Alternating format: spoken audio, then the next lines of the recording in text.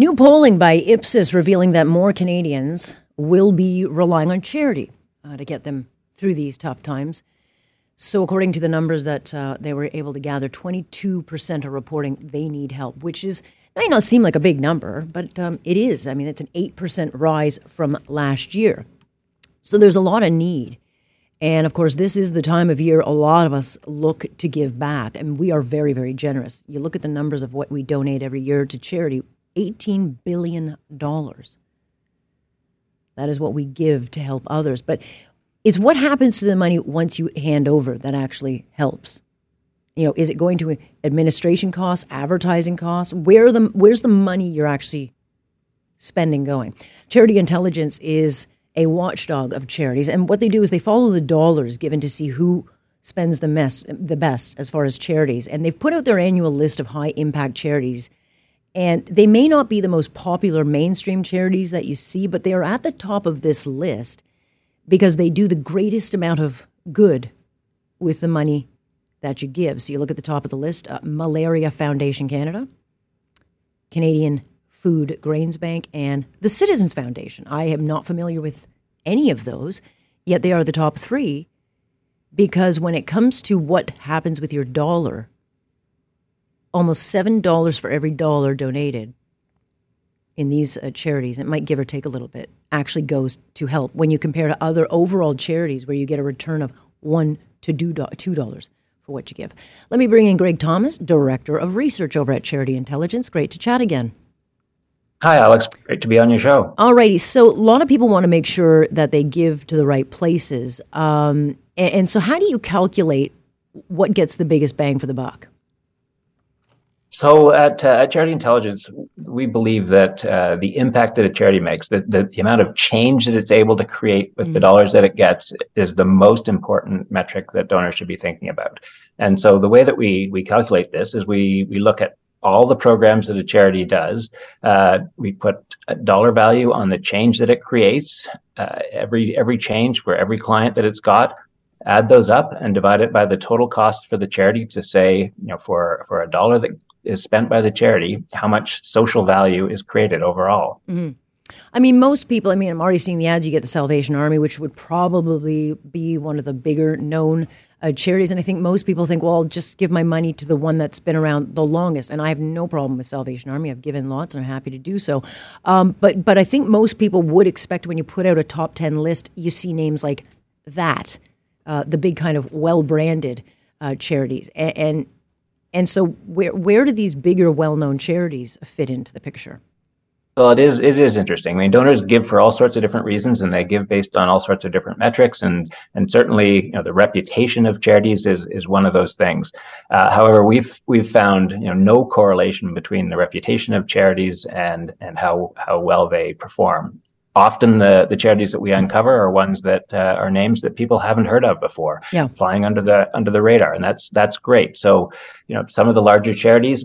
Unfortunately, the reason that we know the names of some of these charities is that they do spend one heck of a lot of money every year to make sure that we know their name year after year, and so that's in terms of creating impact for clients, that's not going towards clients. That's going elsewhere. So who would be the great offenders of that? There's many large health charities that spend a lot of money to just make sure that their names are out there, and the huge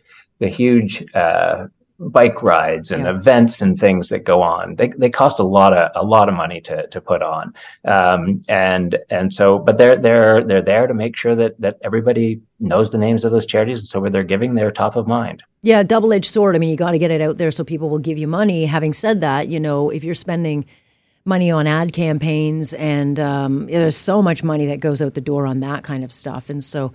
Again, you want your money to go to, if you're going to give it to a food cause, you want it to actually buy food and not commercials for TV or T-shirts for a ride somewhere. Some of the local charities, Citizens Foundation in Oakville. This is an international education charity. Effect Hope, which is in Markham. This is another international health charity. Again, I haven't heard of these, but they are top 5 in your list of charities that actually do a lot of good with the money given. So yeah, no, I mean it's amazing. I mean we love finding charities like Citizens Foundation you mentioned. Mm-hmm. I mean they're working in Pakistan where they're getting girls to graduate from school, from high school, which in Pakistan is one of the lowest rates of graduation for girls, and yet they're able to get graduation rates that are the same as some of the private schools that are in the urban areas. They're getting girls out of the slums able to graduate, and so it's creating a huge difference. So yeah, I mean, we love finding charities like that can make a huge difference with donor dollars. Is there a local Toronto, or are there a couple of local charities in the Toronto area, GTA area, that are not on the list but would be good to give to? I mean, I know the food banks are obviously dealing with major crises right now, and so they'll be asking. But where do you find GTA charities that may not be on this list but are really good? So we do actually. So on our website at charityintelligence.ca, we've got our overall top 10 impact list, but we've also got a few sub lists, and one of them is a list with 5 Toronto charities on it specifically, and a couple of those charities are also on what we call our top Canadian impact list. We've got a top 10 Canadian impact list. So I'd love to talk about a couple of those. One of them is East York Learning Center. It is a tiny little charity. It's probably the smallest charity on our impact list. It spends less than $200,000 a year, but it's helping adults improve their reading, their writing, their basic math, their digital literacy.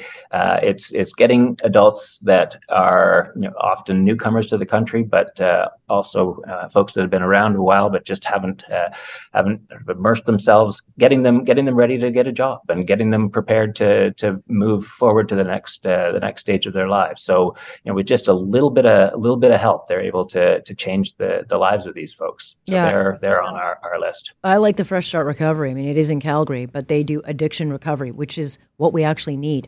I think a lot of people would feel, I'll give it to recovery.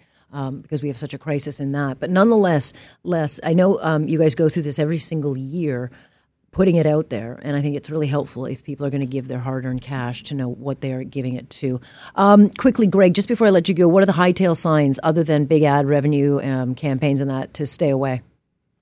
So, well, I mean, what we look for is a demonstrated impact, like just looking for, are they actually changing lives? Do they have data to show that they're changing lives of the folks that they're working with?